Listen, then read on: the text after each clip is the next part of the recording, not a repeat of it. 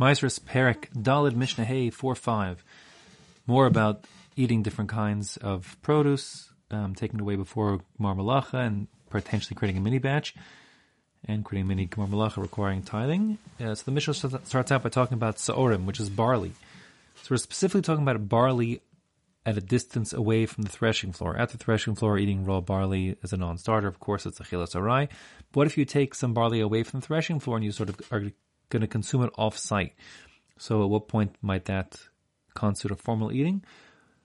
So the Mishnah says, Mikalef Sa'orim, if you start peeling, like taking off the klipa, the husk, off the barley, and then eating it, Mikalef Achas V'ochel, if you do one at a time, either the pshat is one kernel at a time, or it's fair to understand it being one whole ear of barley corns at a time, and you eat them. So that's going to be considered to be a chilas arai. You're not gathering up some mini batch or something like that. Im kilef v'nasna sochiado, but if you start peeling the barley kernels and then amassing a pile of them in your hand, that pile in your hand is sort of like a mini batch that's had its Gemar Malacha, and that being the case, that mini batch will be chayev in tithing. The next case talks about wheat. The way the Bartanur learns it, the pshat here is hamolel malilos shel chitim. The word molel is like to kind of roll together in your hand. So if you've ever taken like ripe wheat and kind of rolled it together, you'll know what I mean. If you haven't, it's hard to explain. You're basically, the chaff it's hard, so the chaff is loose, and as you kind of grind it around your hand gently, all the bits of chaff are loosened, and you basically have the little wheat berries, let's call them.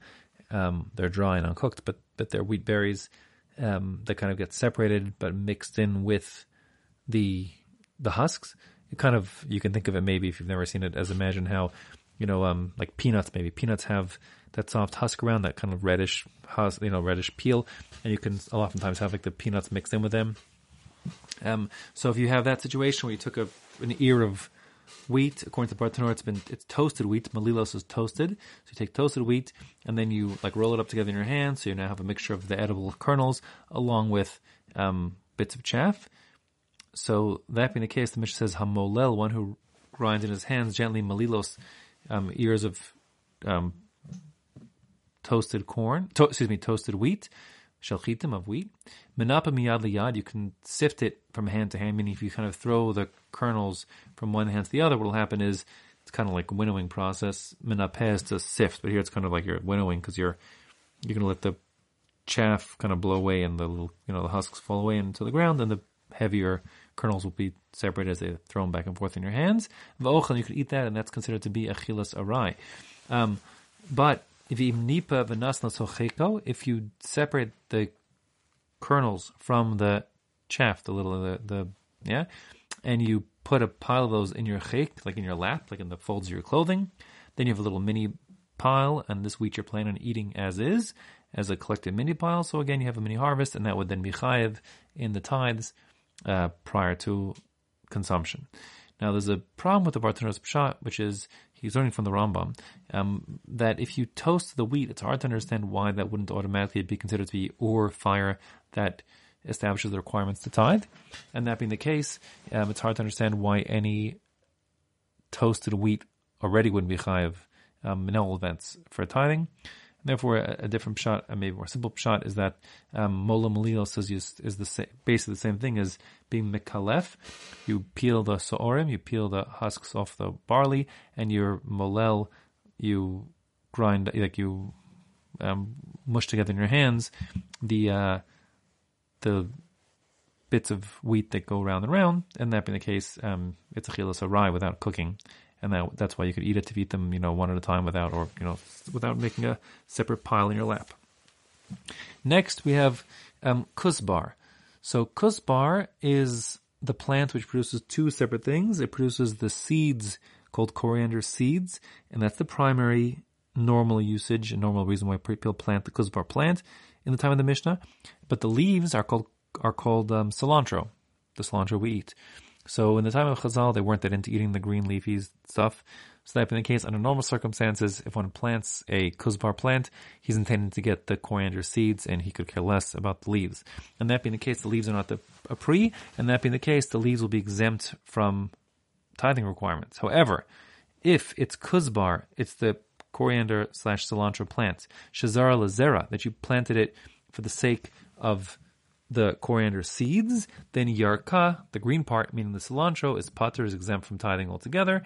But zara yark, if you planted it intending dafka that you're going to eat this as cilantro, so then misasra zera v'yarak, then one must tithe it before he eats even the cilantro, and it goes without saying, but the Mishnah said it, also the seeds, the coriander seeds, because that's the primary produce of the coriander plant. So the point here is that there's no way of getting around the requirement to tithe the seeds, the coriander seeds, because that's normal, but the requirement to tithe the cilantro leaves only is there in the event that you planted it dafka for cilantro. Rabbi Eliezer Omer, Hasheves, the dill plant, it's kind of similar. It's misasras zera v'yarak v'zirin. All the different edible parts of the dill plant are require tithing. That's Rabbi Eliezer's shita, meaning the zera, that's the dill seeds, like you see in the pickle jar. Yarak is the dill weed that's used, also in pickles and soup and so on. And zirin, some kind of like shoots that, or stems on which the stuff grows. So he says those are all normal things that you eat and plant dill for, and that being the case, when you plant the dill plant, automatically all these parts need to be tithed for consumption. The Chum disagree. The Chum omrim einu misaser zera v'yarak ela ha-shichalim, and the Vahagargir. The Chachamim hold no. Normally when you plant plants, you're going for the seeds, and you can care less about the green leafy stuff. That was the case in the Mishna anyways. And they hold that all plants that have edible seeds, you want the seeds, and the green stuff doesn't need to be tithed, unless you specifically intended to consume the green stuff, like our previous case regarding cilantro. The two exceptions, and only two exceptions, don't include dill. In other words, they're disagreeing with Rabbi Eliezer. They hold dill, the green stuff does not need to be tithed. It's dill seeds, not dill weed. That's the primary pre under normal circumstances, with two exceptions. These two exceptions, shichalayim, which seems to be, I don't know, whatever it is, some kind of green leafy thing, and the gargir, which seems like it's arugula. So our school, I think, translates it as a rocket, the shachalayim, and the gargir, I don't know if that's arugula, whatever it is. These two, like greens, you automatically will intend to eat the greens also because they're that yummy, and that being the case, both the greens and the seeds are automatically subject to the requirement of tithes, regardless of your stam kavana, when you planted them. Every other kind of plant, you're intending for the seeds, and the leaves are exempt from tithing unless you dafka have the leaves in mind also when you plant them.